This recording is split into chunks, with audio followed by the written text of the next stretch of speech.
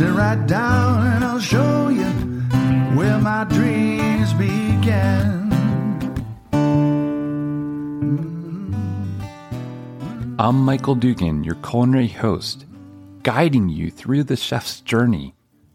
Join me at the chef's table, where you'll experience stories, secret sauces, signature dishes, and kitchen disasters.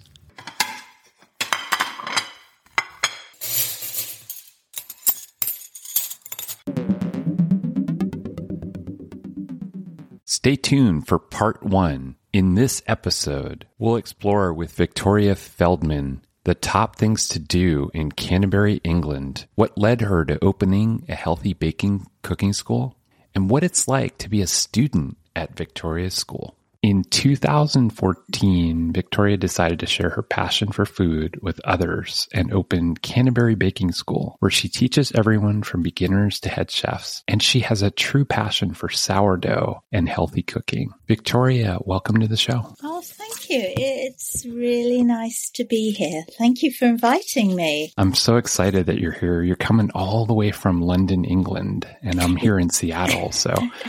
I live outside London. I am a Londoner. I was born in London, but we live in Canterbury, which is by car an hour and a half from London. So we're frequent visitors. I see. And what is Canterbury like? Canterbury's a cathedral city. Yeah, it's quite pretty, maybe a little bit quaint in places. We have a lot of nice restaurants. We live just outside the city in the countryside, a little converted Wesleyan chapel built in 1822.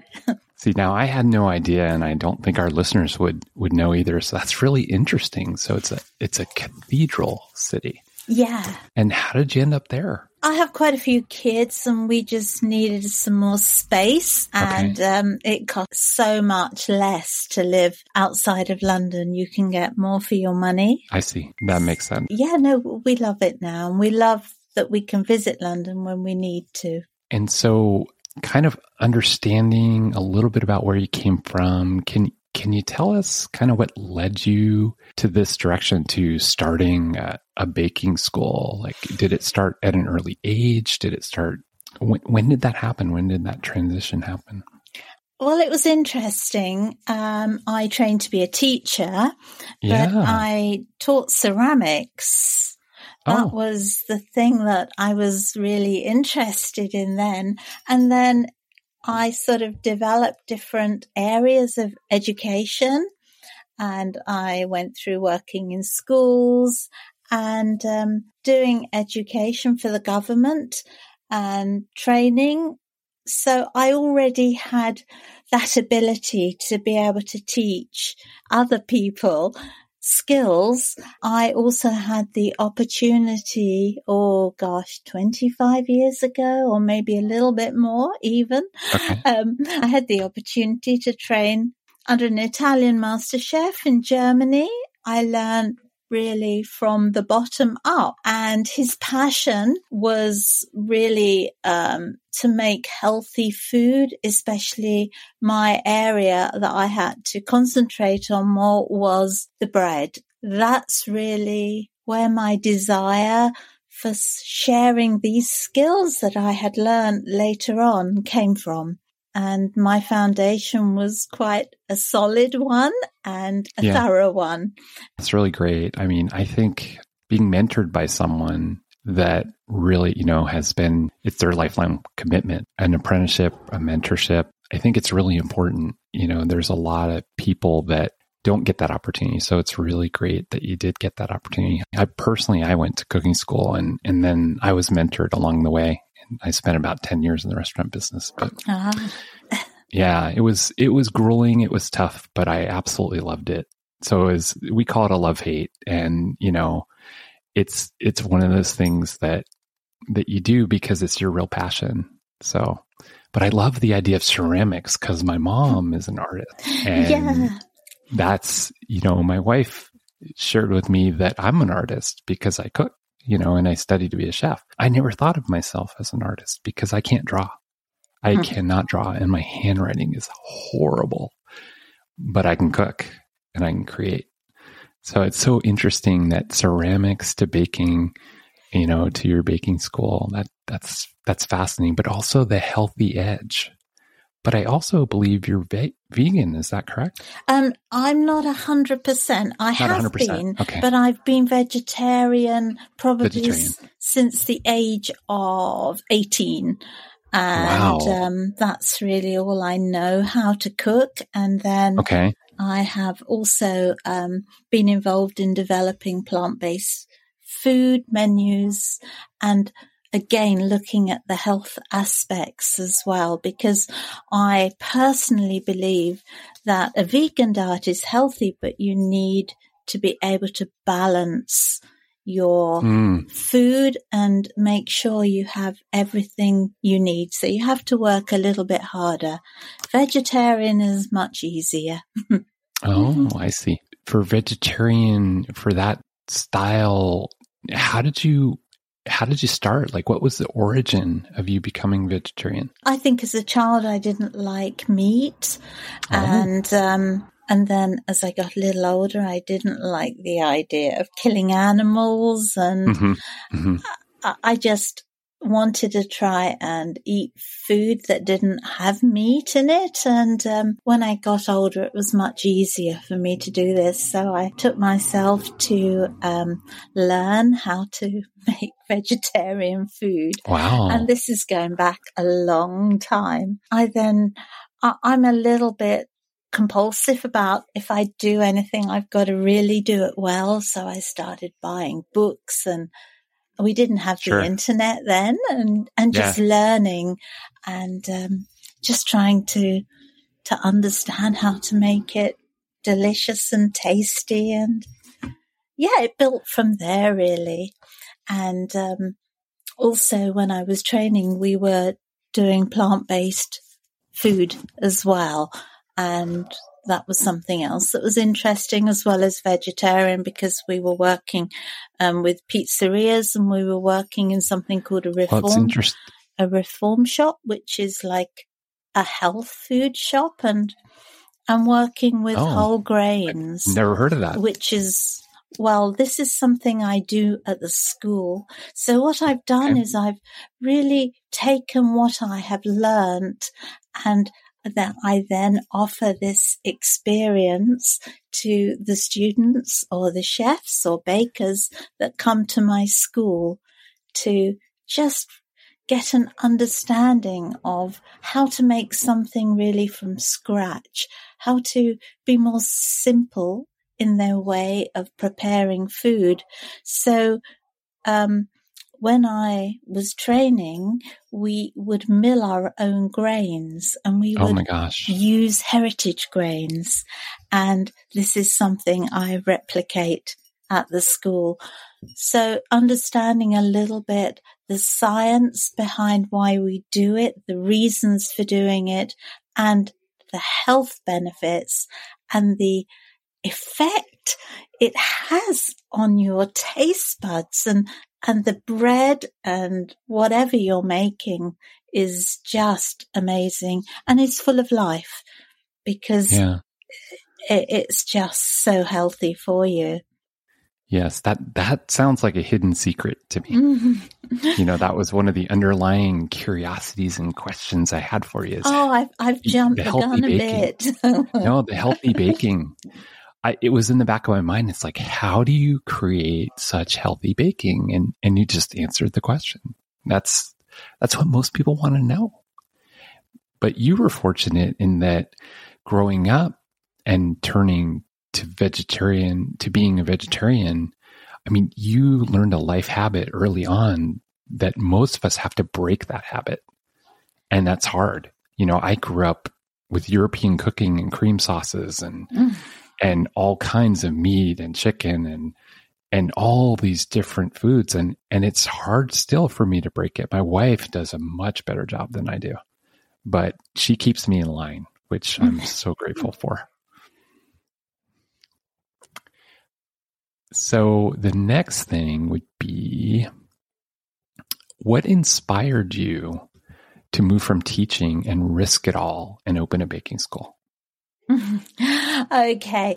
So I just thought about what I could do that I would really have a passion for. And it always felt that the work I did was, I could never quite be myself and give everything that I wanted to give to people, because I was always working for somebody else.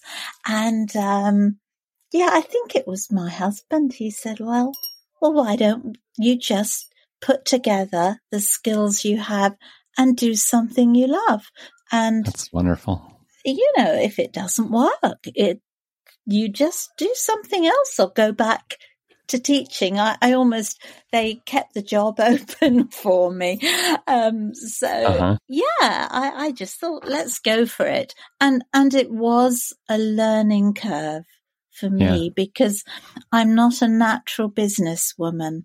I believe that I'm very good at what I do. So you could say I have a very good product, and the combination of being a teacher and an inspector and understanding really how to help people learn in the correct way, and then having also the ability to be able to make the foods, putting the two together, I thought this is going to be success.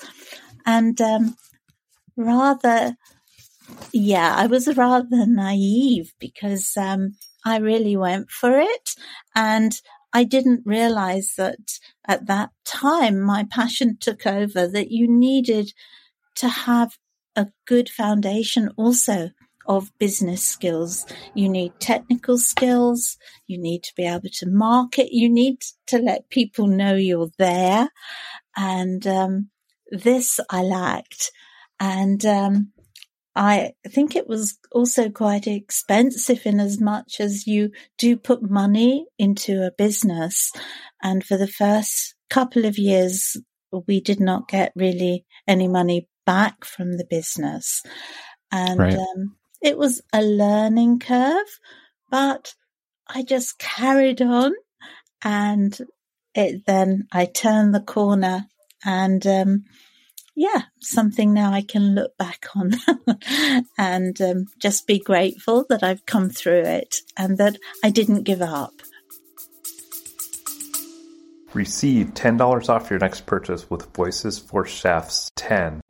You don't know what to make for dinner again? You want to explore new cuisines, but you don't have time? What if you have new inspirations and we provide you with the ingredients and recipes? We know you want to travel, learn new foods, explore the world, but life's responsibilities keep getting in your way. What if you can bring those experiences to your home neatly packed into a box? Lady Boo Collective is a subscription service that finds real people from around the world to create beautifully curated assortments of recipes, ingredients, and cultural content. Not only do we include cultural ingredients, but also a set of detailed recipe cards with instructions on how to use them. Each box also has a QR code that when scanned takes you to tons more global exploration to immerse yourself in. Everything from film to lifestyle, art to history, it all can be found here. Live your life to the fullest. Subscribe now and don't miss out on the next cultural adventure. Lady Boo Collective. Always exploring.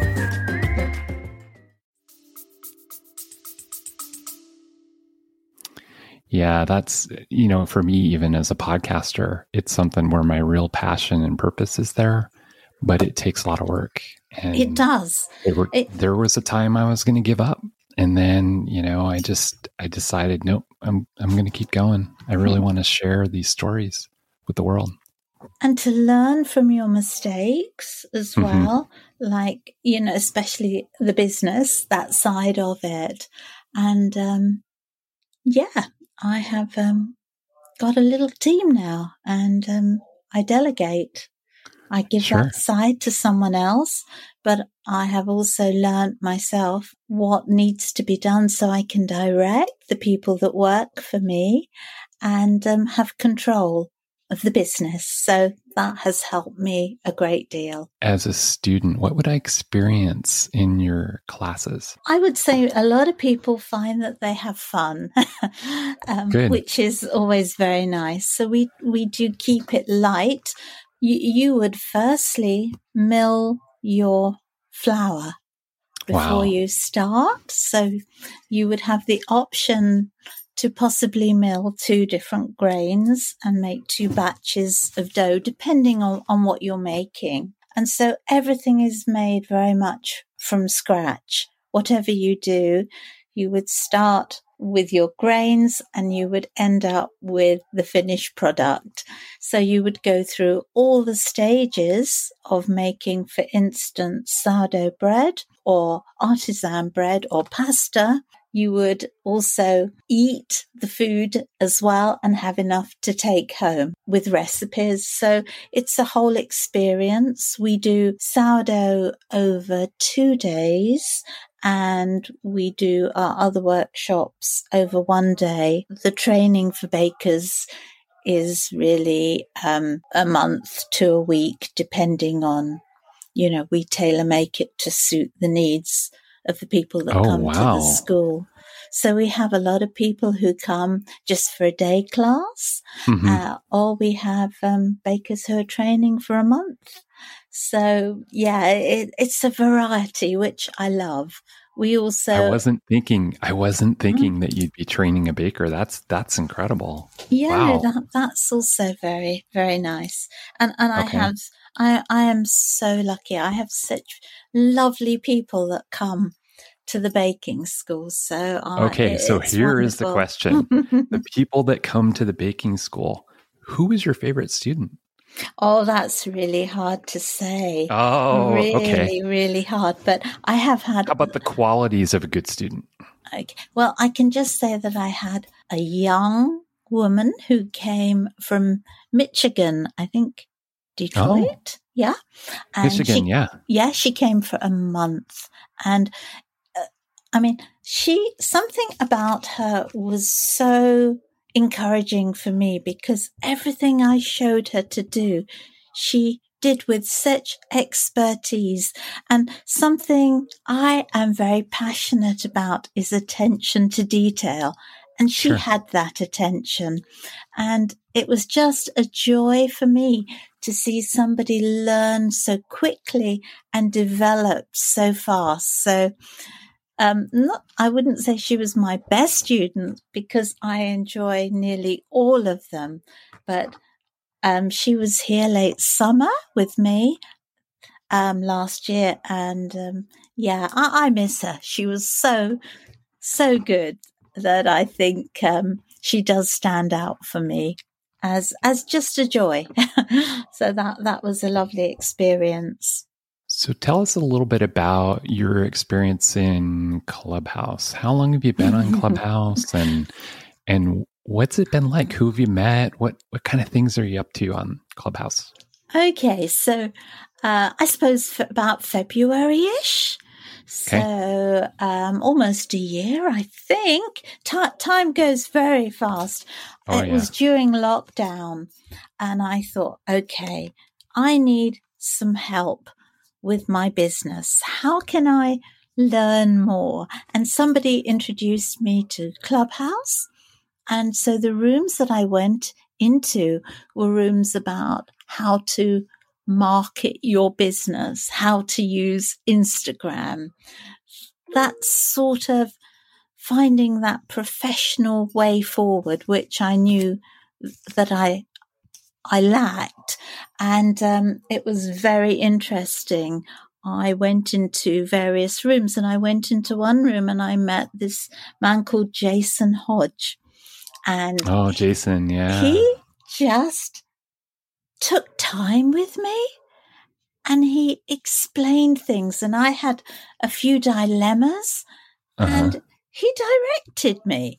And everything he said, I tried to, that was relevant, I tried to implement. And it is because of him that I have employed 2 members of staff who work for me. And it's just been so nice. And I think for him, it was also nice because a lot of people give up a lot of time on Clubhouse. And I actually listened to everything he told me to do. And it's been really rewarding because he's seen my business grow And it has gosh. been really through his help. So this was the first one. And then I thought, I wonder if there are any foodies on this platform. And I then came in contact with a group called Culinary Cousins. Oh, okay. And they are in Alabama, sort of San Francisco, and I'm not, but they're mostly in the USA. In the US, yeah. Yeah. And they are lovely. I have been just so welcome in this group. They have been just so they're a very vibrant group. And it's a very different way they run their clubhouse, but it's a lot of talking and just supporting. And then from there, I thought I'm going to search a little bit further and see if I can find anybody who talks about a passion of mine, which is gut health.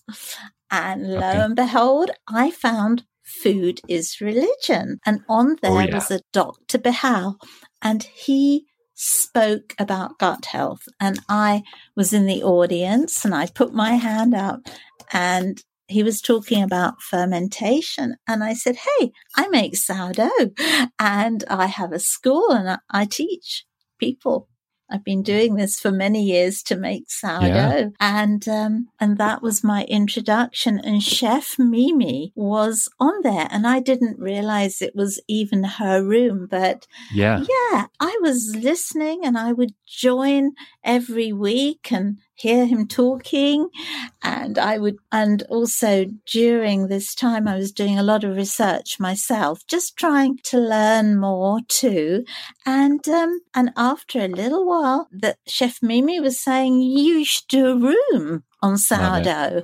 And that's when I started. I did this room on sourdough, and now I'm doing 2 rooms for them. And she said to me, hey, is there anyone you'd like to work co-mod with you?